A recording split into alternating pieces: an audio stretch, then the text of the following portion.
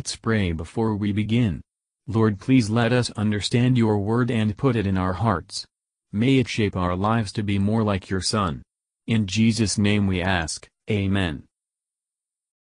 Exodus chapter 20. And God spake all these words, saying, I am the Lord thy God, which have brought thee out of the land of Egypt, out of the house of bondage. Thou shalt have no other gods before me. Thou shalt not make unto thee any graven image, or any likeness of anything that is in heaven above, or that is in the earth beneath, or that is in the water under the earth. Thou shalt not bow down thyself to them, nor serve them. For I, the Lord thy God, am a jealous God, visiting the iniquity of the fathers upon the children unto the third and fourth generation of them that hate me, and showing mercy unto thousands of them that love me and keep my commandments. Thou shalt not take the name of the Lord thy God in vain, for the Lord will not hold him guiltless that taketh his name in vain. Remember the Sabbath day to keep it holy. 6 days shalt thou labor and do all thy work, but the seventh day is the Sabbath of the Lord thy God. In it thou shalt not do any work, thou, nor thy son, nor thy daughter, thy manservant, nor thy maidservant, nor thy cattle, nor thy stranger that is within thy gates. For in 6 days the Lord made heaven and earth, the sea, and all that in them is, and rested the seventh day. Wherefore the Lord blessed the Sabbath day, and hallowed it. Honor thy father and thy mother, that thy days may be long upon the land which the Lord thy God giveth thee. Thou shalt not kill. Thou shalt not commit adultery. Thou shalt not steal. Thou shalt not bear false witness against thy neighbor. Thou shalt not covet thy neighbor's house. Thou shalt not covet thy neighbor's wife, nor his manservant, nor his maidservant, nor his ox, nor his ass, nor anything that is thy neighbor's. And all the people saw the thunderings and the lightnings and the noise of the trumpet and the mountain smoking. And when the people saw it, they removed and stood afar off.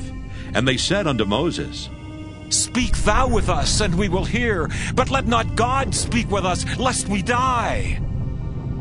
And Moses said unto the people, Fear not, for God is come to prove you, and that his fear may be before your faces, that ye sin not. And the people stood afar off, and Moses drew near unto the thick darkness where God was. And the Lord said unto Moses, Thus thou shalt say unto the children of Israel, Ye have seen that I have talked with you from heaven.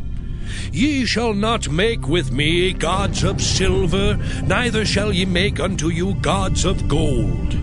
An altar of earth thou shalt make unto me, and shalt sacrifice thereon thy burnt offerings, and thy peace offerings, thy sheep and thine oxen. In all places where I record my name, I will come unto thee, and I will bless thee.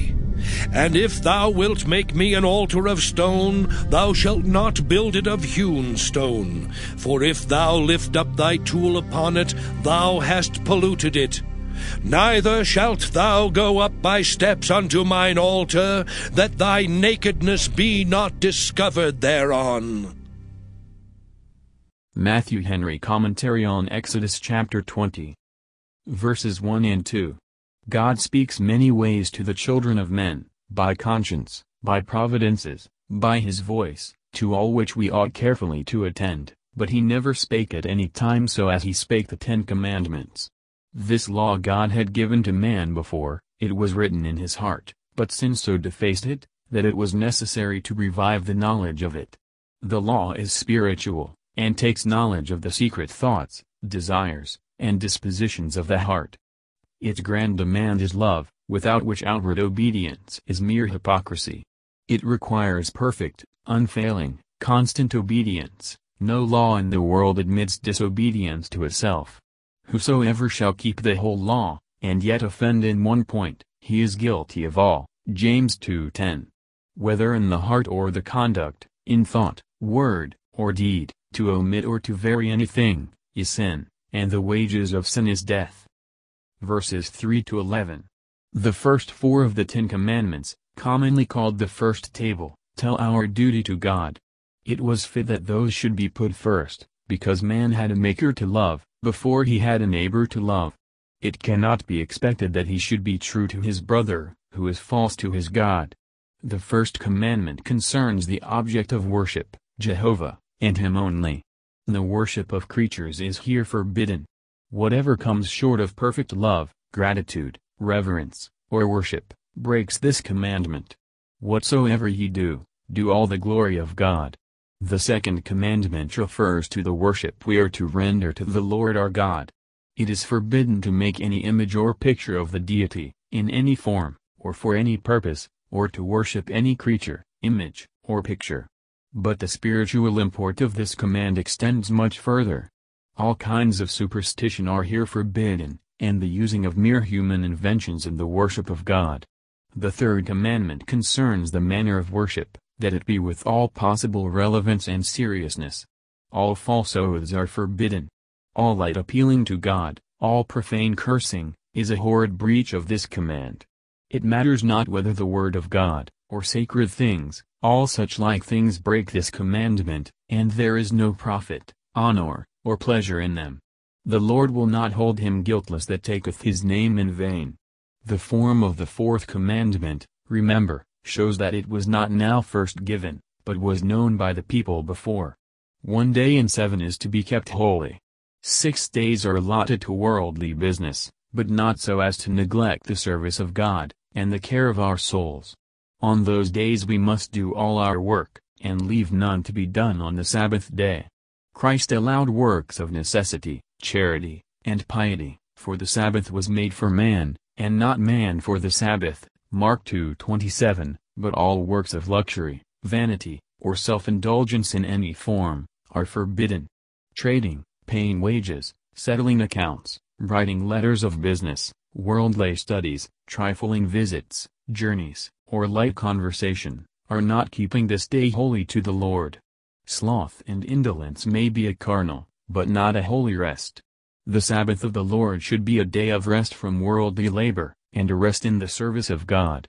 The advantages from the due-keeping of this holy day, were it only to the health and happiness of mankind, with the time it affords for taking care of the soul, show the excellency of this commandment. The day is blessed, men are blessed by it, and in it. The blessing and direction to keep holy are not limited to the seventh day, but are spoken of the Sabbath day. Verses 12-17. The laws of the second table, that is, the last 6 of the 10 Commandments, state our duty to ourselves and to one another, and explain the great commandment, Thou shalt love thy neighbor as thyself, Luke 10:27. Godliness and honesty must go together. The 5th commandment concerns the duties we owe to our relations.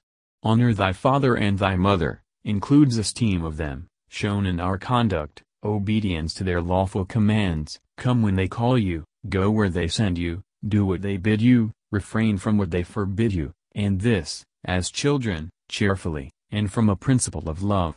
Also submission to their counsels and corrections. Endeavoring, in everything, to comfort parents, and to make their old age easy, maintaining them if they need support, which our Savior makes to be particularly intended in this commandment, Matthew 15:4-6. Careful observers have noted a peculiar blessing in temporal things on obedient, and the reverse on disobedient children. The 6th commandment requires that we regard the life and the safety of others as we do our own. Magistrates and their officers, and witnesses testifying the truth, do not break this command. Self-defense is lawful, but much which is not deemed murder by the laws of man, is such before God. Furious passions, stirred up by anger or by drunkenness, are no excuse. More guilty is murder and duels, which is a horrible effect of a haughty, revengeful spirit. All fighting, whether for wages, for renown, or out of anger and malice, breaks this command, and the bloodshed therein is a murder. To tempt men to vice and crimes which shorten life, may be included. Misconduct, such as may break the heart, or shorten the lives of parents, wives, or other relatives, is a breach of this command. This command forbids all envy, malice, hatred, or anger, all provoking or insulting language. The destruction of our own lives is here forbidden. This commandment requires a spirit of kindness, long-suffering, and forgiveness. The seventh commandment concerns chastity. We should be as much afraid of that which defiles the body, as of that which destroys it. Whatever tends to pollute the imagination, or to raise the passions, falls under this law, as impure pictures, books, conversation, or any other like matters. The eighth commandment is the law of love as it respects the property of others. The portion of worldly things allotted us, as far as it is obtained in an honest way, is the bread which God hath given us, for that we ought to be thankful, to be contented with it, and, in the use of lawful means, to trust Providence for the future. Imposing upon the ignorance, easiness, or necessity of others, and many other things, break God's law, though scarcely blamed in society. Plunderers of kingdoms, though above human justice, will be included in this sentence.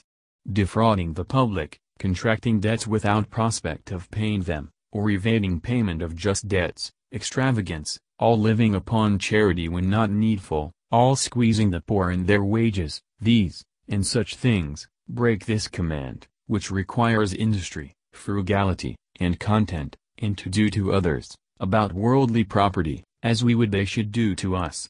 The ninth commandment concerns our own and our neighbor's good name. This forbids speaking falsely on any matter, lying, equivocating, and any way devising or designing to deceive our neighbor. Speaking unjustly against our neighbor, to hurt his reputation. Bearing false witness against him, or in common conversation slandering, backbiting, and tale-bearing, making what is done amiss, worse than it is, and in any way endeavoring to raise our reputation upon the ruin of our neighbors. How much this command is every day broken among persons of all ranks. The 10th commandment strikes at the root, thou shalt not covet. The others forbid all desire of doing what will be an injury to our neighbor, this forbids all wrong desire of having what will gratify ourselves. Verses 18 to 21. This law, which is so extensive that we cannot measure it, so spiritual that we cannot evade it, and so reasonable that we cannot find fault with it, will be the rule of the future judgment of God, as it is for the present conduct of man. If tried by this rule, we shall find our lives have been passed in transgressions. And with this holy law and an awful judgment before us, who can despise the gospel of Christ? And the knowledge of the law shows our need of repentance. In every believer's heart sin is dethroned and crucified, the law of God is written, and the image of God renewed. The Holy Spirit enables him to hate sin and flee from it, to love and keep this law in sincerity and truth, nor will he cease to repent. Verses 22 to 26. Moses having entered into the thick darkness, God there spake in his hearing all that follows from hence to the end of chapter 23, which is mostly an exposition of the 10 Commandments. The laws in these verses relate to God's worship. The Israelites are assured of God's gracious acceptance of their devotions. Under the gospel, men are encouraged to pray everywhere, and wherever God's people meet in his name to worship him, he will be in the midst of them, there he will come unto them, and will bless them. Thank you for listening, and if you liked this, please subscribe and consider liking my Facebook page and joining my group Jesus Answers Prayer.